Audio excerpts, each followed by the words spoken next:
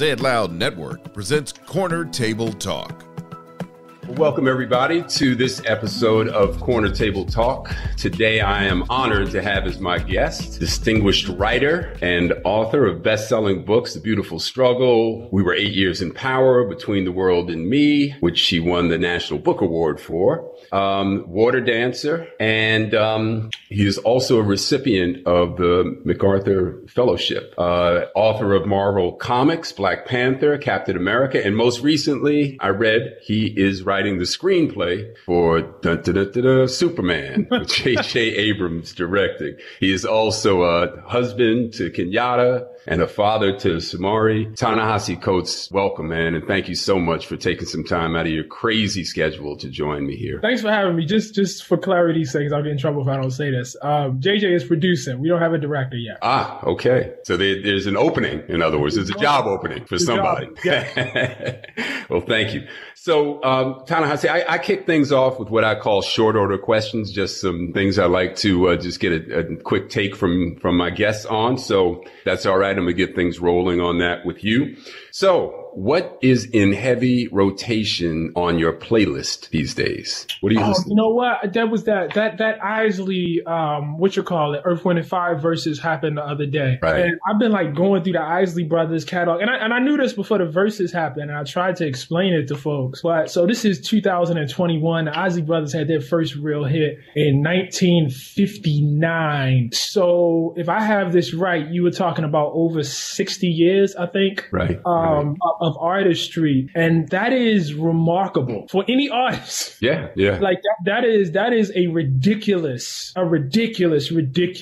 achievement. And so I've just been going through, like, just thinking about like how that was like even like possible, you know. And that's just been the main thing. You know, our music is a big inspiration for my own writing. So it's been a lot of, you know, Isley. I mean, love Earth, Wind & Fire too. No shade to Earth, Wind & Fire. Yeah, no diss there. But, you know, you're right, man, about the Isleys. I mean, I think there's a case for them to be made for them maybe as one of the best bands of all time. And then you think about Jimi Hendrix joining them and Ernie Isley's guitar playing and how that just came up after that. I mean, it's crazy, right? Right. I don't know who else has done that, like, in pop music. I'm sure there's somebody, but I don't know who it would be. That is incredible. Yeah. Like, just like the catalog, it's a ridiculous catalog. I know, man. I love it. So on the subject, while we're on music of writing, do you prefer quiet or do you listen to something when you're writing? I do. I listen to a lot of music when I'm writing. Yeah. Lyrics or no lyrics? I can actually do lyrics for the most part. Well, I find that challenging, man. I know a lot of people do. A lot of people do, and a lot of writers do. But for me, no, I can generally do it. I can generally do it. Yeah. Well, that's why you make the big bucks, man.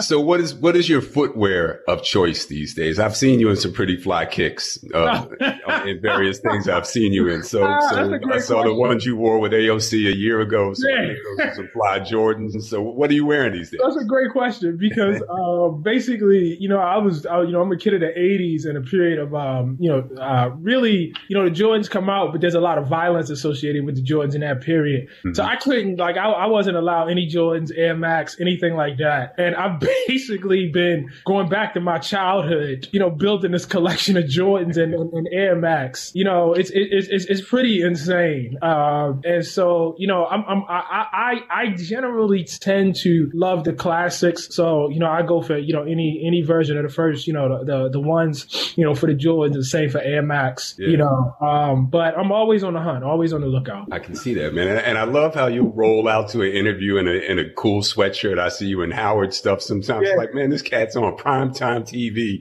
in a Howard sweatshirt. You know, you gotta have some clout. Yeah.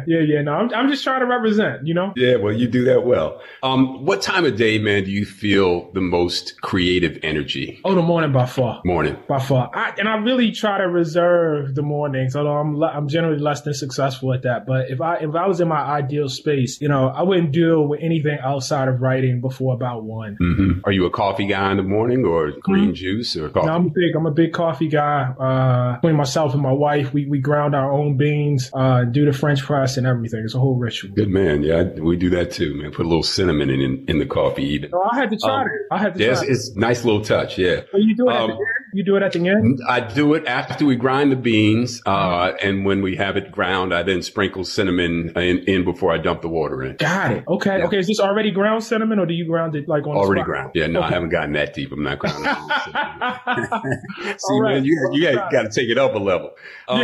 Because I read your brilliant memoir, and I really want to dig into that in a few and talk about Beautiful Struggle. But so I know a little bit about your upbringing and that you spend a little time on the court. So I want to know, how's your jumper these days? Terrible. And the only reason why I played when I was a kid was because you had to. There was no universe in which you did not, play basketball. It just didn't. That wasn't possible. All right. Well, that's honest enough. All right. Give me, Ta-Nehisi, your fondest childhood memory as it relates to food. Oh man, that's such a great question. So my mom is a really, really good cook and a great baker. But I think everybody would agree that my dad is exceptional. And so I'm from, Baltimore. And so we're right on the Chesapeake Bay. And so seafood is a big, big deal. And my dad, cause there are a lot of us, 7 kids, 4 different mothers. I just have great memories of my dad, piling the kids into that little house that we had and, frying shrimp, frying scallops, oysters, home fries or French fries or whatever he was doing, frying potatoes, however he was, wanting to do it. Hush puppies, if you were lucky, you would get, some crab cakes, lump crab cakes, the real joints. And, it would be on paper plates. And it's not like, it would be all set out on a buffet. He would be doing whatever he was doing and you had to bring your plate over and get whatever you got when you got it. Well, your pops had some rules from what I read. Yeah, he definitely did. Yeah. Definitely did. But that's probably my fondest, food related memory. Although I got quite a few. I was very well, exposed and, it's interesting, because we think now of like food being this like sort of high class thing. Well, some people think of it that way. I'm sure you don't, but some people do. And there is just an amazing amount of culture, that we have, despite our circumstances. And I think about that with my father and how he came up, and I think about that with my mother too. But there was a lot of culture, a lot of food culture in the house.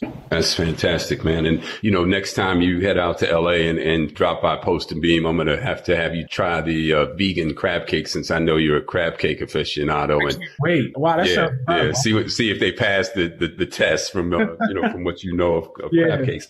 So I would normally ask guests, to tell me about their favorite local dining establishments. But, I kind of feel like lately the sense I've gotten, you've been very low key this last year, man. And there's been so much going on. I don't know if we want to expose necessarily where you hang, although the business owners, I'm sure, would appreciate. No, I can do that. Okay. All right. Tell me your spots, man. Yeah, sure. Because what happened was when we had the shutdown here, and I guess, frankly, is part of the reason why I wanted to be here with you, even though I don't talk too much. I feel like, and I guess this goes back to what I was saying earlier about the food culture. I feel like food has been integral to my writing. I've had relationships with restaurants here in New York, that I love and, just adore. And so seeing, what happened, during the shutdown and seeing how little aid, frankly, that was offered, you have to think about it, So like the one that comes to mind, I could go down the line, but the one that comes to mind really is Boulevard Cafe in Harlem, which is my spot, which I just have a tremendous amount of, love for soul food, Southern, just some great cooking, going on up there. I did a lot of my writing at the Hungarian Bakery, in Morningside Heights. There is not a book I have published, I don't think, that I didn't, spend some time. Are you superstitious that way? Is that part of it, or is it the comfort, or both? Nah, it was just really comfortable, really comfortable, and maybe I've gotten superstitious now, but I don't know. I didn't, when I was working on the water dance and I was getting to the end, which I wrote a lot of at Rose Cafe, actually, a version of in Venice? In Venice, yes. Wow, okay, that's a great room, by the way, man, isn't it? It is. It's a great room. Yeah. And maybe that's what it comes down to. Like part of it is the room, you know what I'm saying? Like the vibes you get. But yes, I spent a lot of time there. Jeffries and Joseph Leonard in the Village down here. Absolutely incredible. And I don't know why. Is that an oyster bar? Jeffries actually is. They, that's their thing. And they do a lot, a lot more than that. But you have it right. You have it exactly right. So that both of those have been my spot. You turned me on to the Boulevard, man, several years ago after we had first met. I was coming back to New York. Oh, yeah, I went and ate there, man. It was fantastic. So thank you. Thank you very much for that. All right, so this is going to be a tough one for you, man. I'm going to put you on the spot here. Gil Scott Heron says there ain't no such thing as a Superman. Tell me why can't you understand that there ain't no such thing as a Superman? You say what? Metaphorically, that's probably true. That's probably. Gil's got a point. He probably does. Yes. All right. We'll leave it there. So I want to first say, in preparing to talk to you today, man, I did my research and a lot of notes, of course, and it was funny. This funny time kept occurring to me. I played a little basketball in my day.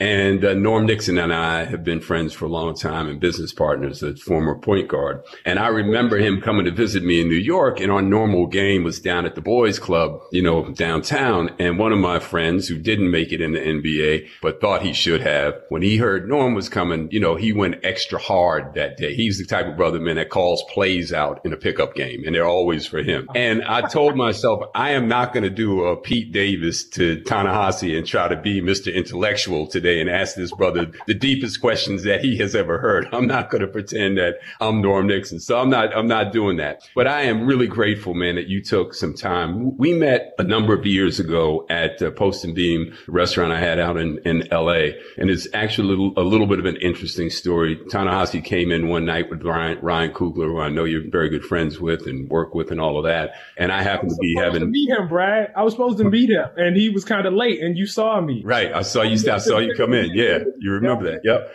And then I was in there with Denzel. We were having dinner, and actually at the corner table where, we would normally hang. And I invited you over. You ended up sitting, you and Ryan sat. And when Ryan came in, we ended up kicking it, man, for a number of hours. And his wife. And, yep. And, I hadn't met you. I recognized you, and Denzel hadn't met you. And it was funny. So as Denzel realizes who Ta-Nehisi is, and at that time Between the World and Me was everything anybody was talking about. Denzel was doing, what movie was that? Equalizer 2. He was on the sequel to the Equalizer.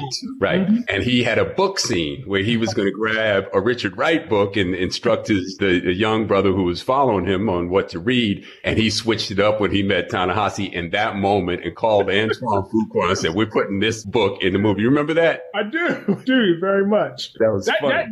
That night is legendary because really both of y'all were so generous with your time. Like I remember at one moment I was like, look, I'm gonna get up like before Ryan got there because I didn't want to. I was like, I don't want to intrude or anything like that. And then I was like, nah. And my wife was actually supposed to be there, and her plane got delayed, and so she finally gets there like late, like midnight. And I went on and on about being able to sit there with this guy. And she was I won't embarrass you, but you wrote me, man, a really nice note. We have a mutual friend in the legendary attorney Nina Shaw, who I've been friends with for many decades, and you also work with Nina.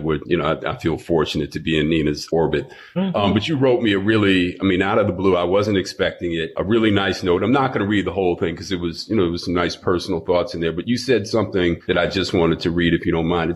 You said, it means something to sit down and have two black men who have seen much more than we have, meaning you and Ryan, who know about prominence, who know about both the rain and the mud. I want to thank you for that. And I want to thank you for inviting me into your space with Denzel. I know that time with friends is precious, and that you would extend that space to include Ryan and I was much appreciated. Best to you. We'll look you up the next time in LA. And you did, man. You came back to the restaurant several times. And so just, I wanted to touch on that, man, because you're a real brother, man. I mean, you're not this cat that, we all read about you these days, but I think going back to that point, there seemed to be you were just starting to experience like this jolt of fame. Am I correct in reading that? Yeah, that is correct. That is correct. And really treasure the opportunity. And I know Ryan does too, because, we spent a good deal of time talking about that and going back and forth on some of the things that come with it. You really, really appreciate when people who have been in it, and brothers who have been in it, if I can be quite frank about that, and have navigated it, will spend their time and talk to you.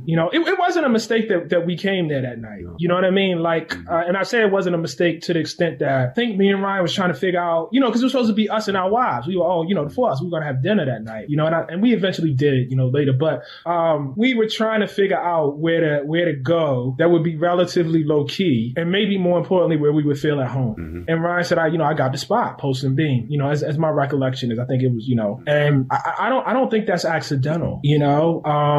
Look, I love food, but a dining out experience isn't just the food, you know, like it's a deeply emotional experience too, you know, and it took a while for me to figure that out, but I know it now, you know, and obviously, you know, the food is great at Post and Beam, but it's not just the food, you know what I'm saying? Like we were looking for a moment, you know what I mean, to be together and to feel like we could be together and not on display, you know what I mean? Like we could, you know, be in a home place and, you know, to be there and, you know, to run into, you know, someone, you know, in Denzel who had navigated this on a level that, you know, I think neither one of us, you know, really, you know, can even begin to totally comprehend. And then to also be there with the proprietor, you know, who also made it feel like, you know, who's responsible for that home. I mean, that was magical, man. That was everything. If you'll permit me, just one thing on that. Please.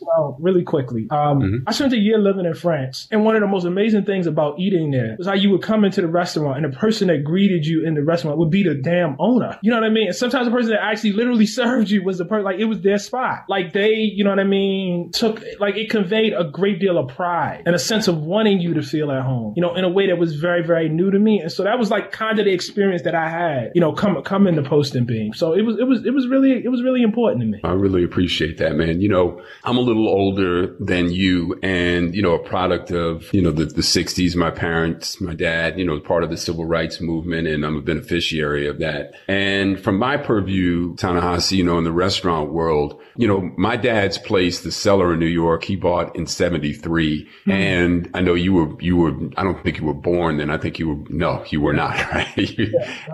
And so what I observed, and we had our clientele we were on the Upper West Side of Manhattan, and our clientele was almost exclusively black, like 98.8%. Where was it? Where was it? 95th and Columbus. Okay. Right? Okay. Yeah. And during that time, a lot of, I'll say middle class black folks had moved to the Upper West Side when Harlem got a little treacherous in the 70s, you know, through heroin and crack, you know, the streets were just not so cool. So businesses had moved a little bit south, and we had 4 black owned restaurant, bars, and nightclubs within a few block radius, right? And every Friday night you would see Art Blakely down the street. You'd have Keith Sweat, Melissa Morgan, Najee at our spot. We ended up going to comedy. I hired people like Chris Rock, Tommy Davidson, Phyllis Stickney. So you had this hub of black culture happening within a 4 or 5 block radius between 73, 74 and the mid 80s. Then what started to happen was places downtown. You had B. Smith, Shark Bar, Jezebel, other places. I opened a place a little bit further south, and black folks started to venture a little further south, right? And that's not to say that there weren't some. Cafe des Artistes got some fancy folks that went there. Ed Bradley lived not too far. So certainly black folks had ventured out. But as a large percentage of us started to explore the city, the home base got weak, right? And the neighborhood businesses started to suffer. And this is something that I see as a result of desegregation, right? The neighborhoods, South LA, where Post and Beam is, same thing happened there as the community left and moved to other places where they couldn't live before, Hancock Park, West Hollywood, Malibu, wherever, destabilized the businesses and it destabilized the community. So when you see places like Harlem start to make a resurgence and LA start to make a resurgence, and businesses and folks like you and Ryan and Denzel able to hang out at a place like Post and Beam on a Friday night, that means a lot to the black community to see you guys in the room, you know. But then as you start to rise in prominence, do you feel the tug away from that home base again? And as these neighborhoods gentrify, we're starting to lose some of that population. Just curious how you see any of that. I don't, man. I don't. You know, I lived in Harlem from 2004 to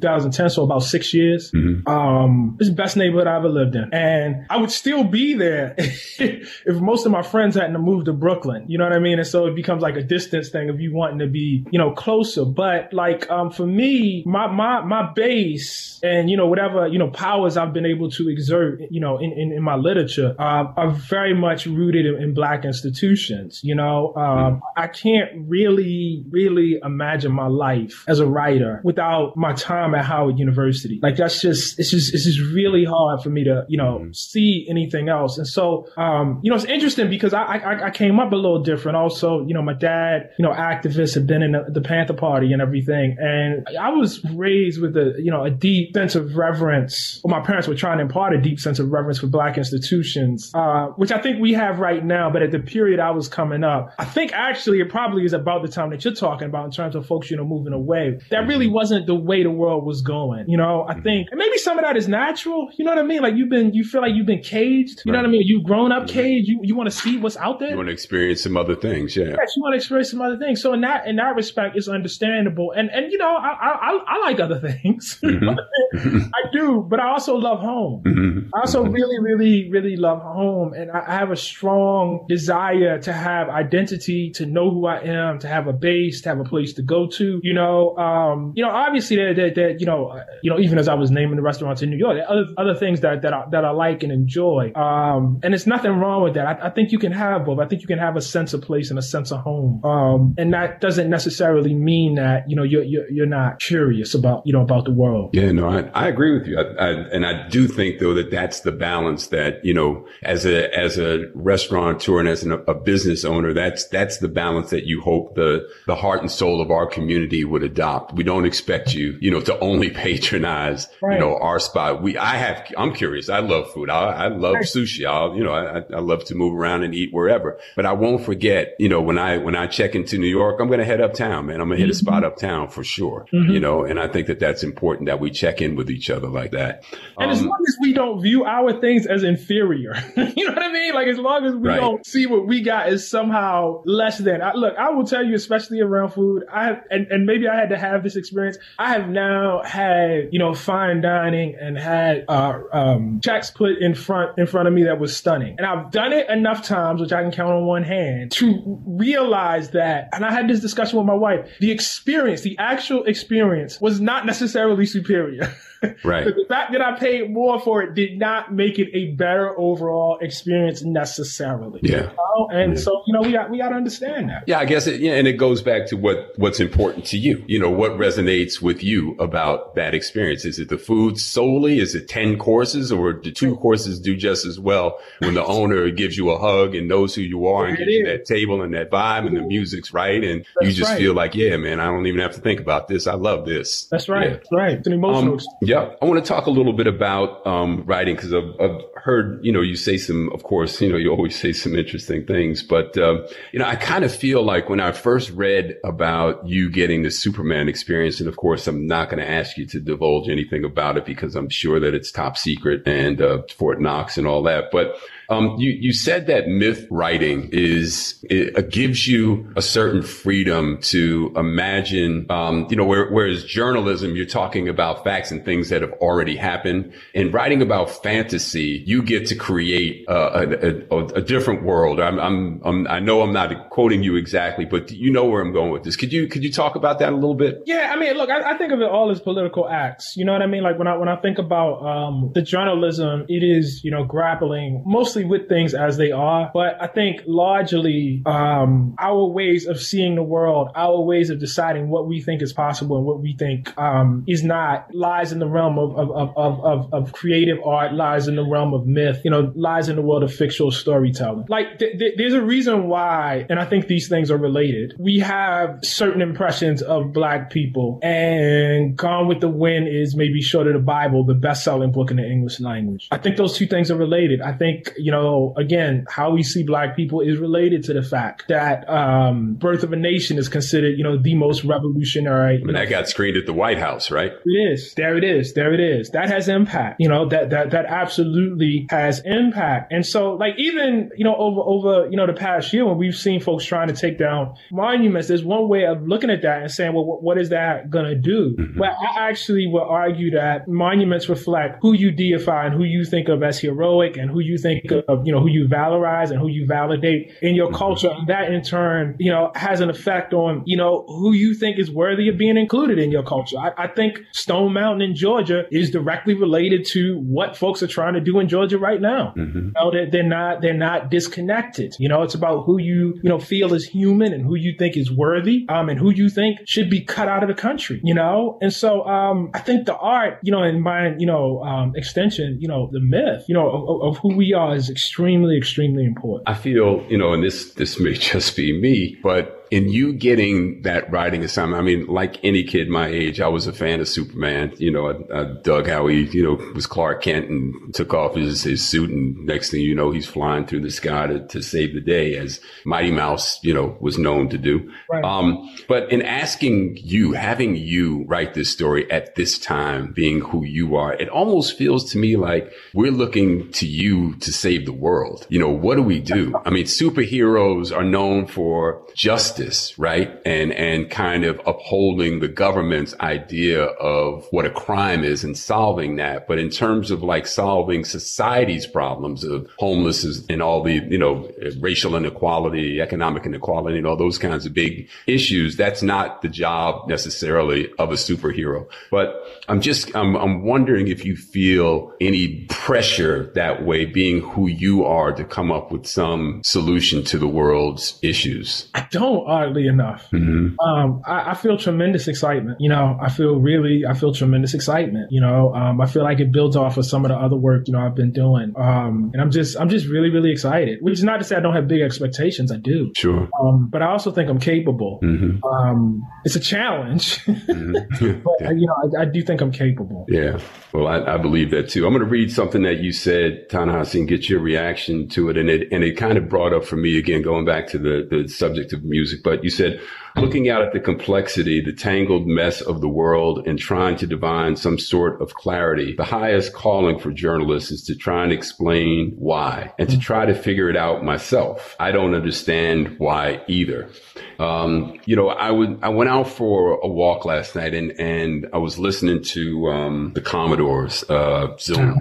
And, the line, "I'd like to fly away." I listened to that song quite a bit this past year. And, it just occurred to me that, the what lyrics do in a song, what music does in a song is kind of the same thing that you're talking about there, and trying to understand something and untangle it a little bit. Does music work for you in the same way? Do you see the analogy? Yeah, you know what it does? There are things that can't really be spoken or said. Like there are emotions that you feel. And, like for me, what I get from music is, like I had to write this story on Barack Obama. I was telling somebody this the other day, just as he was leaving office, and much of it was written, though not all of it. Much of it was written after the 2016 election, and there was like this sadness that everybody had. Everybody around me had, and everybody I was interviewing, for the story had, and I kept playing Marvin Gaye's "Distant Lover."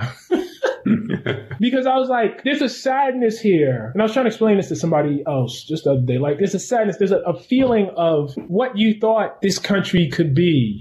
This moment feels like a loss to you. Like, it feels distant. And the tragedy of that, the feeling of that, the sadness of that is not something I, on my own, sitting in a room, felt like I could find the words for. And so in those moments like that, like I really, really turn to music. Yeah.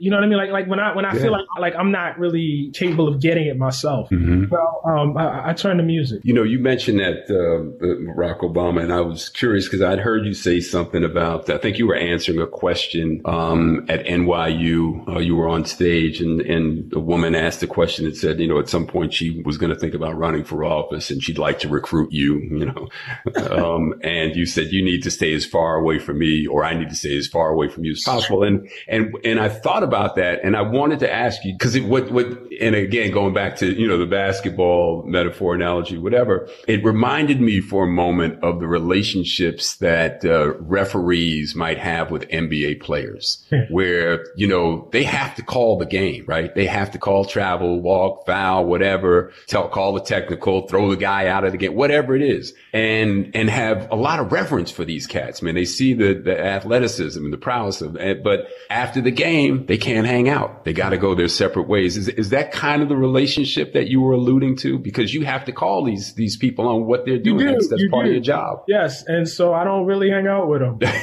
I really don't. I haven't had a direct conversation with Barack Obama since 2016. And I'm not saying that like, hey, Barack, why don't you call me? I'm saying that like, that's as it should be. Mm-hmm. That is exactly as it should be, because once you start, becoming friends with people, like you really like, and I've had that. It's not like I would avoid, you know what I mean? Like, but if I thought something was becoming a friendship, I just would never comment or write about that person again. Mm-hmm. That would basically, disqualify me from, saying anything. That would generally be my feeling. And it doesn't mean that you hate the person or detest them. It's like you said, you have, a lot of times you have great respect, for the people, and you watch them do things and you think, my God, I could never do that. I'm talking about in a good way, like in a praiseworthy way, but you still got to make your calls and, write what you write. You need the space to do that. Yeah, I appreciate that. When you look back over the last year, and again, I did note that you were quiet. I know that you quieted yourself on social media, your own choice, of course. And you said some interesting things about what you thought about Twitter and how it just, kind of instigates arguing and it can be just very mean and that you felt that maybe it was better for you to just kind of step away from that kind of back and forth. But when you look back over this year, Ta-Nehisi, what stands out for you? What troubles you the most about what we just saw? I mean, I thought when Kobe passed away at the beginning of the year, obviously other things can happen, but what a terrible start to the year and who would have known what lie ahead for us in the coming months and what we would see right up until, the following this past year, January 6th and the insurrection at the Capitol and just all of the mean spirited, just everything that we saw. It felt like everything that we felt good about that you alluded to earlier with Barack just got balled up and thrown away, and it just did a 180. What stands out to you about all of what we've just experienced and what we continue? I'm one shot in on Pfizer. I hope I'm going to get another one on Sunday, and hopefully that puts the virus safely behind me. But I don't even know if that's the case. But what stands out for you, man? Probably just the continued unwillingness on certain parties in this country to share the country. Mm-hmm. I mean, that's what January 6th is about, just a general desire not to share. I mean, I tried, extending the basketball metaphors in here. If LeBron says the only foul calls I'll respect are the ones that, go against the other squad, like I'm not respecting any other call by, well, you can't have a game then. Right. You can't, like, if players say, listen, we will only respect calls that advantage us. And when they don't, we want to see changes. You don't have an NBA. Mm-hmm. You just don't. It all falls apart, because there's no uniting thing that, allows folks to respect, what I mean, what's going on. And so and that's the situation we kind of have, is, unless the call, it goes in my direction, I'm not going to respect it. It's fraud, if that's the case, you really be that media, be that election officials, secretaries of states and, states throughout, the country. When you got a situation like that, you begin to fear for the exact nature of a country that you have or whether you even have a country at all. So it's a tough time. It's a really, really tough time. Yeah. Hard not to be discouraged, when you try to, just as a citizen, man, you think of, what am I supposed to do? In seeing this, what am I supposed to do? I want to turn to A Beautiful Struggle. Mm-hmm. I read Between the World and Me and loved that, but I wanted to go back and revisit your memoir, man, because I just thought it was poetry. And I know that you felt, or you've said that you didn't think of yourself as that great a poet, at a certain point in time, but you do have a way with words, obviously. And I love that you talk about, the economizing, and saying as much as you possibly can with as few words as possible. And I was trying to explain to my wife what it was specifically about this book and your writing style that touched me so. And then I read a gentleman who wrote for the LA Times, Walton Mayumba. I don't know if you know who he is, but he said that Coates' prose style and literary prowess are hip-hop sharpened. He believes in the art of dexterous reference, potent lyrical critique, and political storytelling. And for me, that's what it was. There was enough of, my language as a kid, even though I'm older than you, there was enough reference from the street, but then you would just balance that with something so profound, that I felt like I hadn't read this before, and that's the kind of feeling you get when you read Baldwin. So I'm just curious if you feel that, and I've also heard where you don't really like critiquing your own reading or your own writing rather. So I won't ask you to do that, but do you think that there's some accuracy in terms of how he tried to explain your writing style? Yeah, I do. I mean, and even in what you just said, in terms of, feeling like you hadn't read it before. I mean, that's generally the job. You really try to write a book on its own terms, which necessarily means that it not sound like the last book, I try really hard not to fall into that. I'm always looking for, half the work is what is the voice of this book? And I usually don't start off knowing that, it's an act of exploration to try to get that nailed down and get that figured out. Well, you certainly did that with your memoir, and it's interesting. Denzel says that he, to use a metaphor, he says that he considers himself a cup maker. And when the cup is done, he just pushes it off to the side and moves on to the next cup. You relate to that? I do because art appears so magical to people because they see it at the end and they don't see any process. It's just the cup just sort of appears out of nowhere to them. They don't really understand how physical art is. Like you have to actually do 1, 2, 3 things. Like there's steps. That's not to denigrate, the genius of, say somebody like a Denzel, but I'm certain that it's very much a craft. It's very, very much a craft. And so when it's done, the audience has a very, very different relationship to it. Like they see the cup. They don't have the relationship to making the cup. They don't have a relationship to have to go make another cup. Like that's not really, what they have. And that's okay. You just come to accept that. It's just a different experience. It's going to be a different experience. It's funny. I think when you say that, I think about people that walk into a crowded restaurant on a Friday night and think they want to be in the restaurant business, because they see the finished product. You have no idea. I think it's really wild. Yeah. It's really, really, really wild. I think there are certain things, and obviously running a restaurant is one of those because it's the first thing a lot of celebrities do. For some reason. For some reason. And it's like, I don't know if the difficulty is hidden. Like there's so much like underneath that they really, really can't see. Writing is like this too. You know what I mean? Like I want to write a book. No, you don't. No.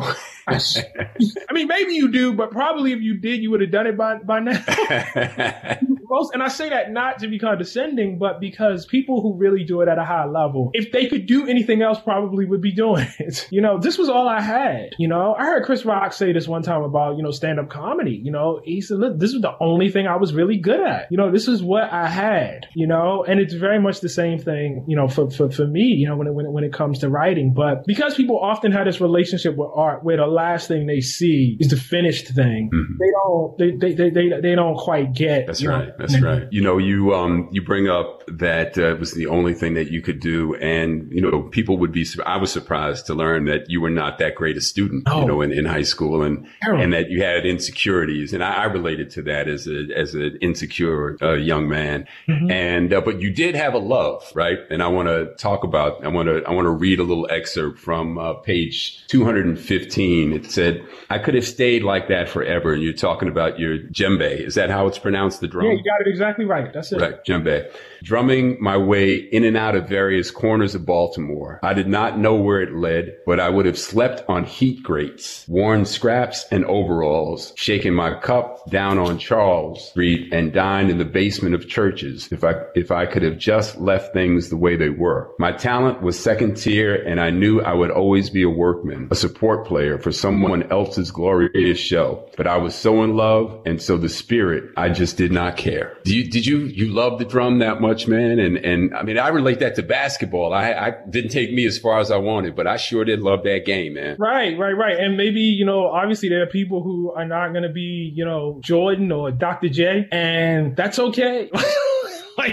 Like they just love it. They just absolutely. And that was how I felt. There was so many, folks who I saw that just clearly were better than me, and were going to be better than me. But the feeling I got was about as close to, a religious experience as I've had. It was tremendous. Yeah, I loved it. And I would have, Do you still play? No, because it's the kind of thing that, because your hands, it calluses up your hands. And your hands kind of have to get calloused up in order to do it. You know what I mean? Consistently, because the first thing that happens is your hands get busted up, Right.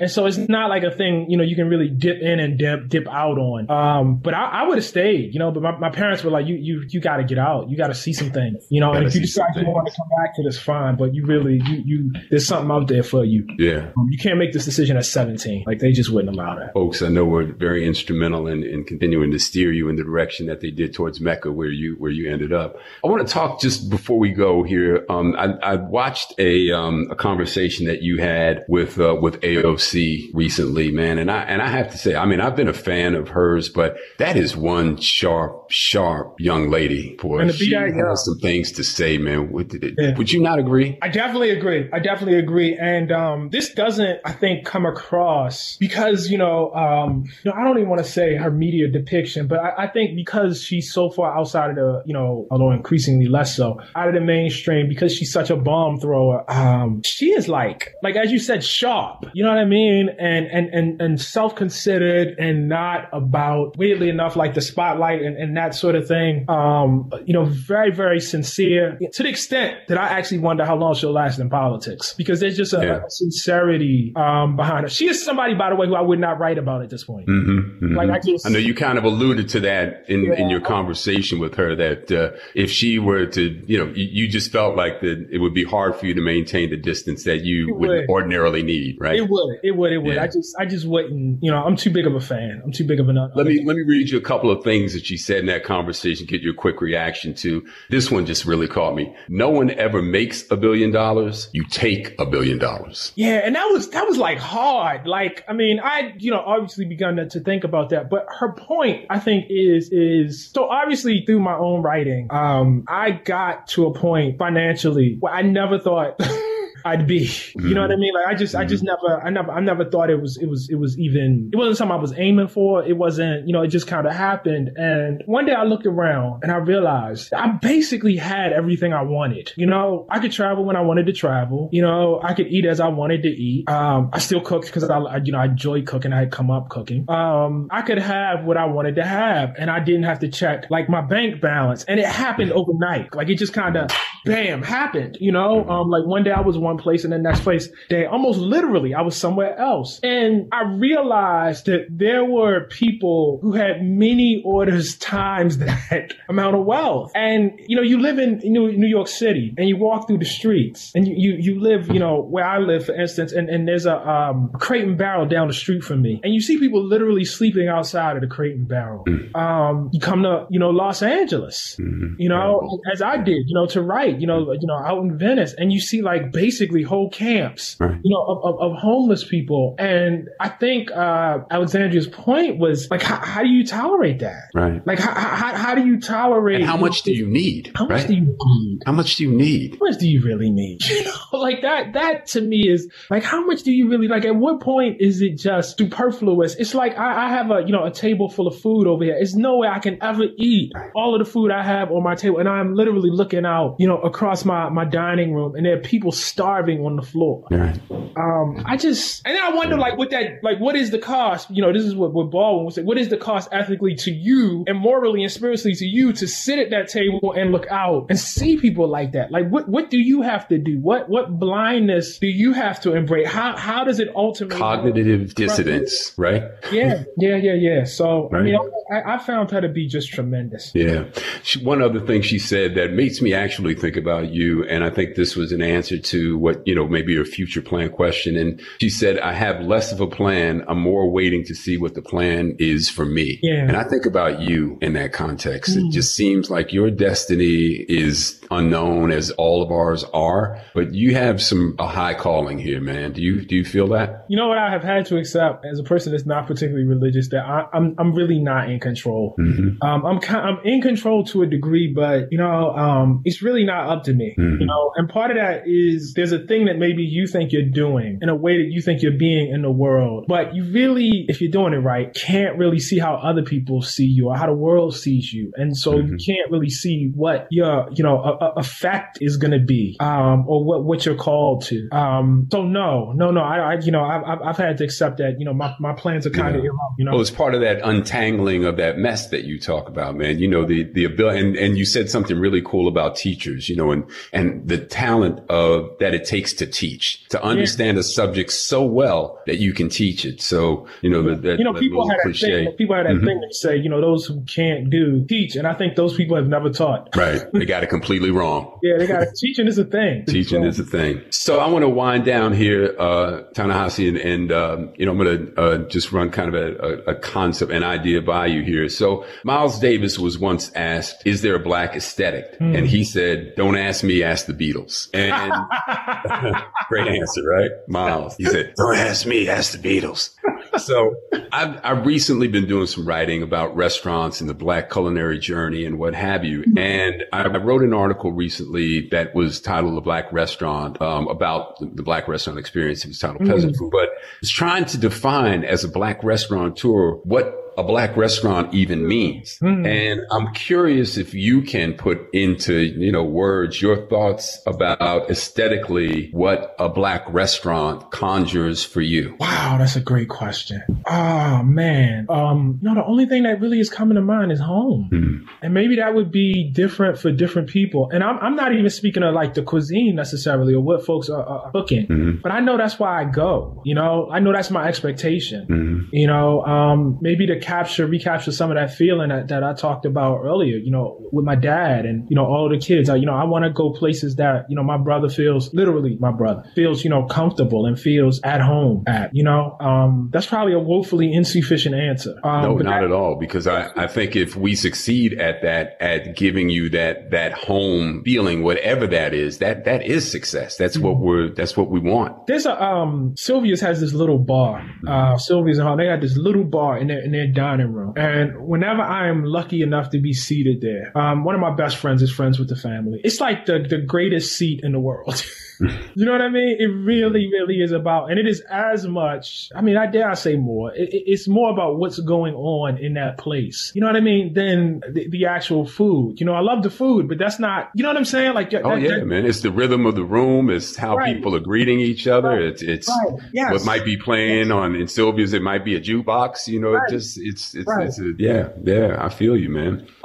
Before I let you go, so just in the news recently, HR 40 is making some moves here. How significant is what happened this week with the bill, and are you feeling like this movement is significant? I think so because I know full well 10 years ago, HR 40 and reparations, I always say this, it was a Dave Chappelle skit, it was a joke, and people are taking it seriously, and that really is the first step to something actually happening, being treated like something that was serious and worthy of debate, and here we are. Yeah. Yeah. South Africa did the Truth and Reconciliation Commissions back, when apartheid got overturned. And I wondered what that would look like in our system if that were to ever happen.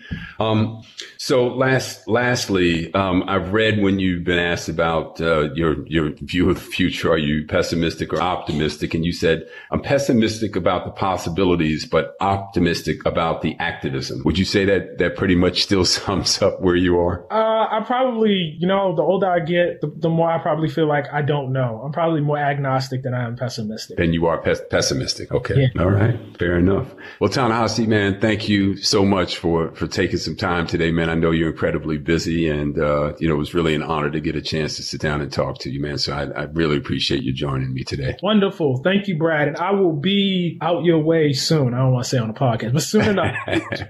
I hope so, man. Be good to see you. All right. Talk to you soon. Thanks, guys. So welcome to the segment I call How We Move with my dear friend, Ambassador Shabazz. That brother's something else, Ta-Nehisi Coates. Absolutely. Oh, real joy to listen to him, a sigh of relief. I was thinking that as I stand by to join the corner table at the end, it always enables me probably the only pause I have in a week, just busy, moving. And it's not the kind of pause that brings on a stillness, but rather a stimulation, right? A kind of stimulus, rather, a reflection and an affirmation. And it's really a pleasure and a reminder when I listen to the conversations that you have with your guests that amidst the lows or the trajectories of ache that we may be experiencing in real time, that there's this nugget, right? There's this oasis, there's this light that someone 20 years younger than us is journeying through the same kinds of hurdles and coming out on the side that has an exhale and that is able to articulate it to 2 or 3 generations, enabling us to have him and him ever evolving, just evolving all the time. When I think about how long I've watched him, it's a different conversation I heard today. I mean, it's still the him of him, but it's the evolutions that he claims and diving into things of interest and steering clear of things that are not of interest and being very emphatic about where he is at any given time. I think it's great for this newer generation to hear someone not just follow the way, but be the way. Yeah. When he talks about in his memoir growing up in Baltimore and what he valued then, pair of Ewings, a champion sweatshirt, and as he put it, some fly dimes in relationship to young ladies. He was actually talking about what someone else valued, not necessarily him. But, growing up in that environment, but having 2 parents, his mom was a librarian, his father also a great collector of books and was with a member of the Black Panthers for a while. But a Ta-Nehisi Coates is no accident. Mm-hmm. That's right. That's right. And I don't think I've ever been to a city, even in its rubble, where I didn't see promise. Mm-hmm. And we always presume and put areas of town and we stigmatize them and don't go there. In New York, cab driver, if you want a cab, you have to stand on the downtown side of the street at one point because they didn't want to go uptown. They wouldn't go uptown, right? Yeah, going uptown New York. And I always hear things about Baltimore, and yet I know Baltimoreans that I think are just dynamic. And maybe it is about the challenge in the space that really does shape that diamond, right? That enables that birth of innovation to come through. I mean, should it be easy? Should everything be flat? Should we flatline and expect there to be some kind of gift to emerge? My grandson and middle grandson was not surprising to us, but was accepted at all of the colleges he applied to. And he had people steering him away from Baltimore, yet Baltimore is what he had his eye on at Johns Hopkins. And it was ideal for him. I wasn't apprehensive. I was mindful because of what's going on in America. But I knew for what he wanted to do with majoring in chemical and biomolecular engineering, it's the only place for him to be. Mm-hmm. So it's like, what did I consider it the rubble or the danger zone or is it the place where he would emerge, Baltimore? So you could talk about Baltimore in the negative, but there's always going to be this positive. And we need to not allude. I think in your interview, you talked about places where people have warned us not to go, and on the other side of that barrier, I'm here in Louisville, Kentucky, and the whole area where Muhammad Ali lives is, when they're touring you or you come here to live, they say, and don't go west of 9th Street, from a New York perspective, you say, well, what's on 10th Street? Right. That's exactly where I'm going. And, when I went there, I realized it's just forgotten. I said, and strangers that come, go. And I have these 3 young people who are now unearthing stories and narratives and bridging the gaps. And just today, we were talking about those who laid the grid, those who are living amongst us who are seniors, and those that are their age, and how that baton gets passed and what emerges from a space that people kind of identify as the no man's land. And then you have something like a Ta-Nehisi Coates, not once, 1 year, not 2 items or books, but someone you actually pause to listen to. I couldn't wait to come on here today. I was hoping that I could be smart enough to talk about him. And I think for me, just listening to his authenticity, which is even more significant than one's intellectual prowess, it's just their genuine nature and what he gives. And then his, of course, his literary ability to convey and translate. And listening to you prepare also was exciting for me because I didn't get to read or do that much advanced work, but knowing that you were diving into it and how it was moving you in preparation was exciting for me, which means that it's a book on hold when I can pause again.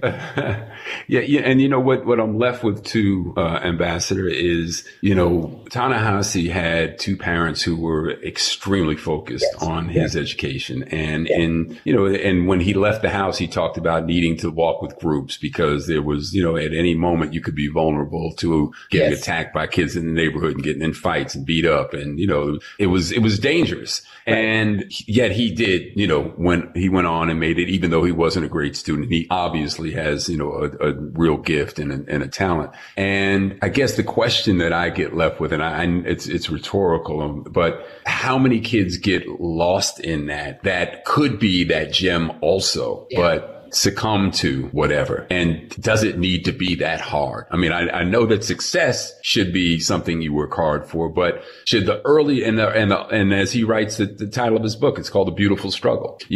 So for him, it has been that, but there are a lot of struggles that don't end up so beautifully. Oh, notwithstanding. But, I think that depending on whose hands we're in, we know that at home he had his parents, but who was at the school? And how do we determine what smart is? I'm around academia all the time, and I wasn't a dyslexic student, yet brilliant, right? So people think that's an oxymoron. It's like having the knowledge, understanding it, but then waiting for someone outside of you to affirm it, right? So he was always a good student, but according to whom? Obviously, he was a good student because we are the beneficiaries of that which he absorbed. So if the standard of good or right or correct or bright or whatever those things are based on someone from outside making that assessment of us, then we're never going to have the title of being the best, the smartest. Ali had to pronounce it himself, say it himself, and he was asked not to say it. So I think we all have that capacity to be exactly who we are to be, and it's the atmosphere we're in to assure it, to affirm it, to make sure that it happens, that it's not blocked. Being my age now, I'm enlisted for that. I'm entrusted for that. But between 20 and 40, when I was navigating my own way,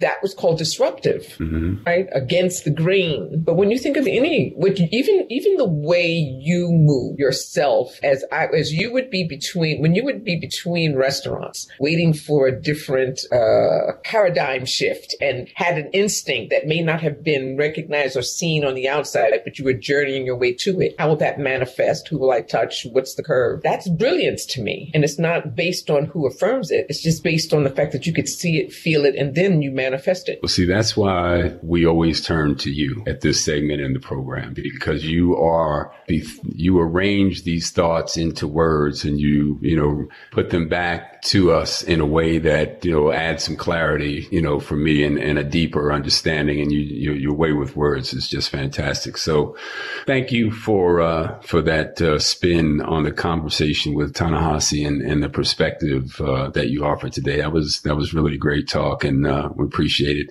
And we'll talk to you soon. All righty. Take care. Corner Table Talk is hosted by Brad Johnson, produced by Brad and Linda Ailes Johnson, coordinating producer Lauren Turner, theme music Life Goes On by Bryce Vine, executive producers Omar Thompson, Andrew Kalb, and Ken Johnson. Find the Corner Table Talk podcast wherever you get your podcast. Follow, subscribe, rate, and leave a comment. Corner Table Talk is a Say It Loud Network production.